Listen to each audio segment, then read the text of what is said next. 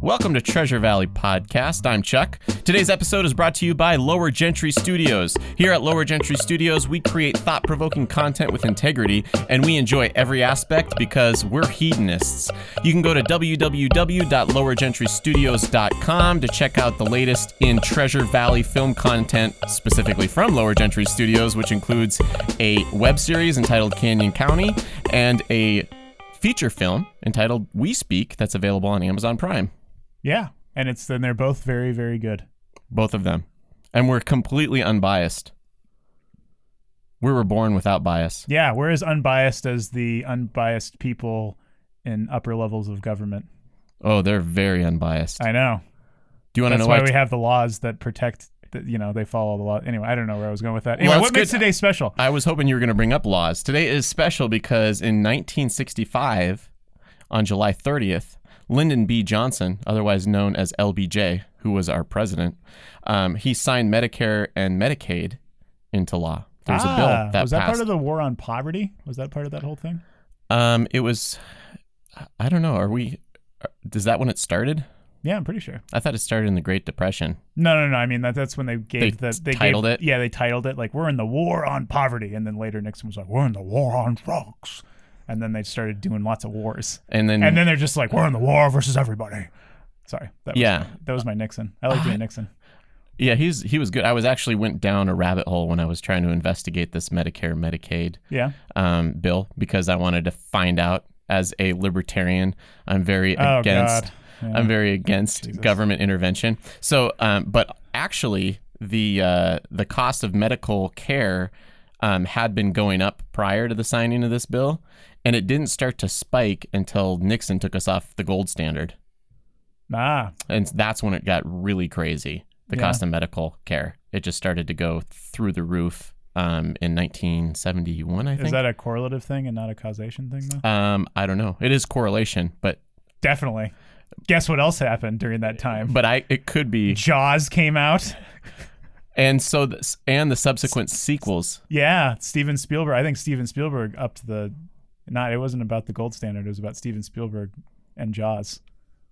It could have been. Yeah, because everybody was scared to go in the ocean, and then all of a sudden everybody started going to the hospital more preemptively to be like, how do I get these sharks away from? Shark-proofing. Yeah, and then they're like, this is not like a thing, and then they say while they're there, they're like, well, I'll check my blood pressure and look me over for all this other stuff, and then it like built up all of this need that was arbitrary, and then the medical prices started going up. So I think it mostly has to do with Jaws and not anything to do with the gold standard. Richard Dreyfuss's fame. Yeah, exactly. Or just Richard Dreyfuss. So thank you, Richard Dreyfuss, for ruining our medical system forever. Anyway, ready to do some events? Let's talk about events going on.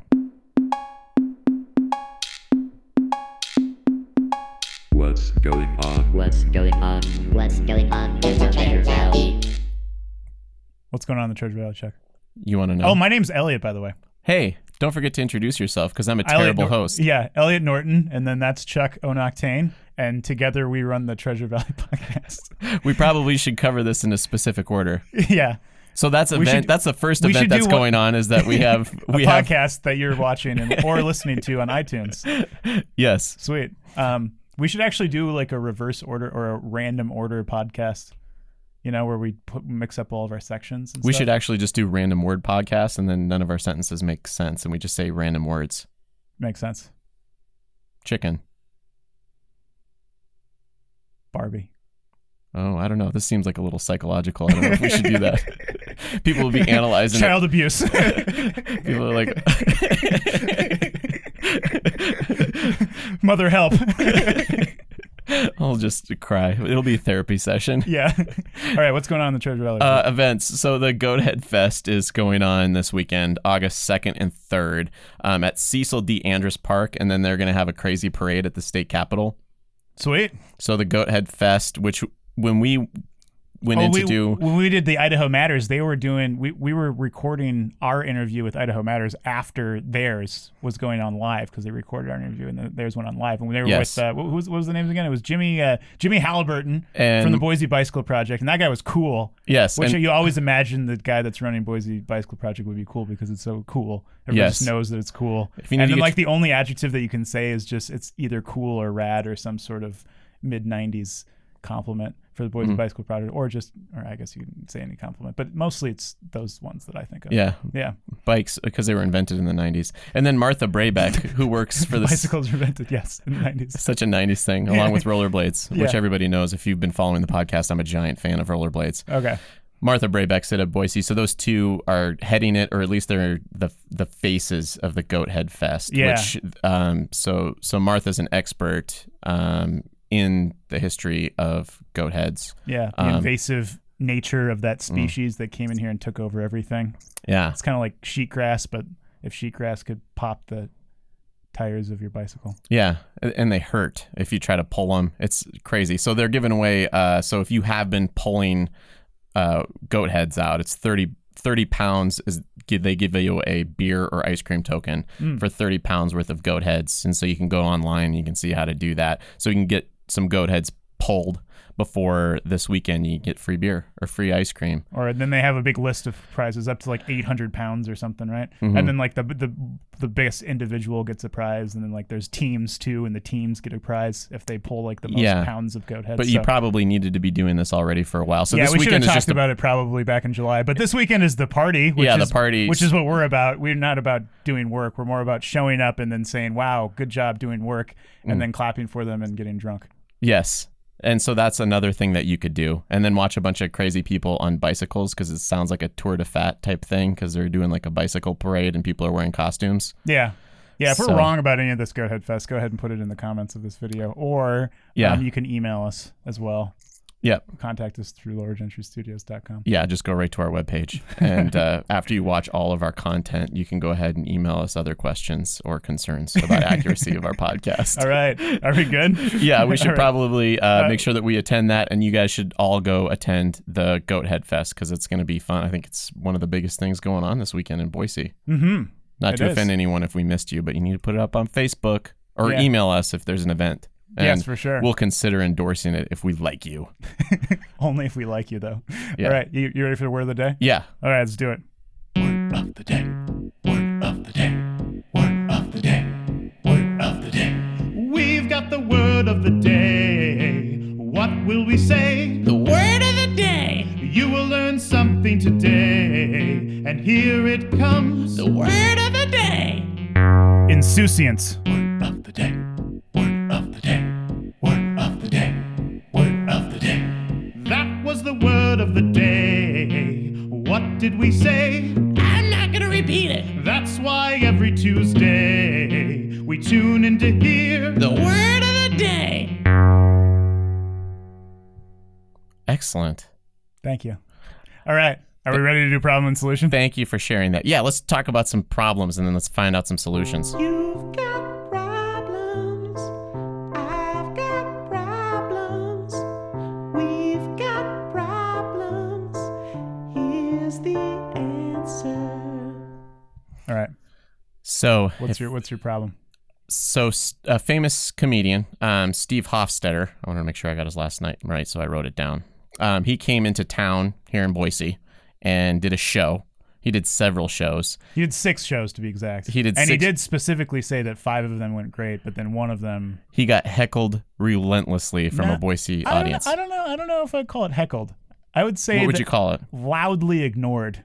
Like Loudly ignored. like Yeah. ignored very loudly. From the video, I wasn't there. But from the video, it just seemed like it was like 3 or 4 tables of people just drunk and then just not paying attention. Like they just thought it was just a bar, you know? And they're just getting drunk and then just talking to each other while a dude was trying to tell jokes.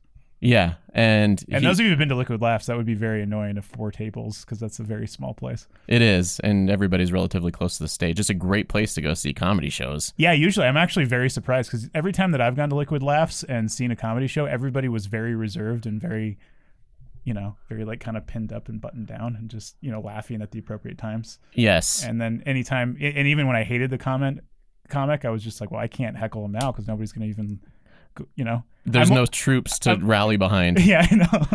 So all the troops were rallied at one of his 6 shows here in Boise. And so it got us thinking about heckling. And for some reason in comedy, it's where it's at. I have been to shows where comedians get heckled. Really? Yeah. I've never been to one where a comedian has gotten heckled. Oh, well, it was when I was in college. Oh, okay. So that would have been in South Dakota in 2001 through 2005. Yeah. So, but I had... So you're old and you've seen this before. Cool. Yes. Perfect. Both. And so there is a place, I think, for heckling. Really? Especially when it comes to amateurs. And we went to a show, was it 2 years ago or a year and a half ago, where it was just it was national touring comedians, and it was horrendous. Yeah, nobody was laughing. You could hear a pin drop. I remember at that moment, I was thinking, I wish some people would heckle these people off the stage, because as a paying customer, I want to get to the next comedian. But then I also understand that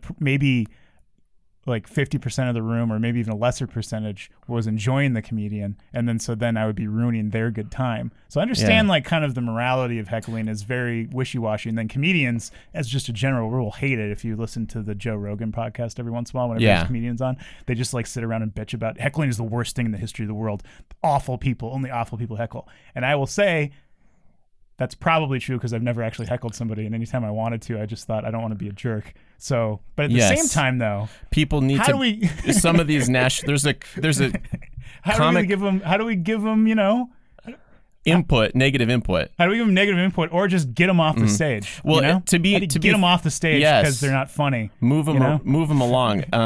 The acts that we saw, a lot of them were nationally named acts, and so they automatically got a billing in their ticket because of the fact that they had written for various shows that were popular, correct? Yeah, for sure. And so their stage presence was horrendous. Yeah. They didn't know how to deliver in front of an audience, and obviously they hadn't gone through the normal route to stand-up comedy fame as most. I do 5 minutes at an open mic night, and then I build up that 5 minutes to 15, and then maybe one day I'll open for somebody with my 30, and then I get featured for something, and blah blah blah. But it takes years and years and years to get up there. And these people were doing 15. Years of crowd work though. Yes. And understanding how to deal with drunk people. And these people didn't have to deal with drunk people, but they had written comedy shows and been on the writing crew, and so they were delivering 20 minutes, and it was awful. Yeah. And I want to make sure that left. we're not. We just left. We just left. I want to make sure that everyone understands we're not talking about the Steve Hofstadter, because Steve Hofstadter is very, very funny. Yeah, actually, he's has some really awesome videos online of him demolishing hecklers, and I use that in a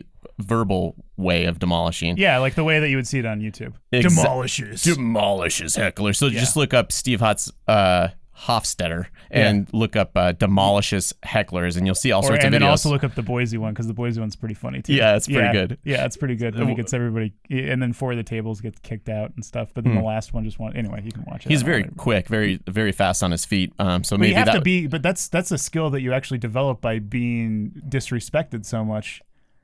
You know what I'm saying? Yeah. So what we're finding funny, like the heckler was actually needed in that moment. At least the ones where he's fast. Obviously, like the one in Boise was just kind of bullshit. Yeah, they were just talking over the top of him, and it sounded like it was very noisy and annoying. Yeah, but that's unfortunate. But now I feel like a jerk, and I feel like I'm endorsing heckling, but I'm not really. Then again, I'm really annoyed when comedians are totally not about heckling, like at all. It's just like they should never exist, and then it's like, but it actually is giving you a skill set a little bit of being even faster in your feet, and then being able to turn an audience around. Correct. And the reason for heckling, I believe psychologically, is if somebody shouts something out, they feel like they are justified in having the entire audience's attention. Yeah. So I do have a very concrete solution. Really? For this heckling problem. Really? Yes, I do. So is it going to like divide down the middle? Because I'm like torn whether I should endorse heckling or not endorse it, even though I myself would never heckle because I'm not a bad person. I challenge a comedy club to take this standpoint. If somebody heckles or talks out loud, audibly, and you can identify that person specifically because they were so loud during a show, they should be required at that moment to go up and do 5 minutes in front of the crowd. And if they nail it, they can keep going, all right? Or everybody applauds them because clearly that heckler was funnier than the person on stage. Yes? Okay. Or the audience could even vote. Yeah, like after the 5 minutes? After like, the 5 do you minutes, want this guy to keep on going, or do you want the original stand-up act to go?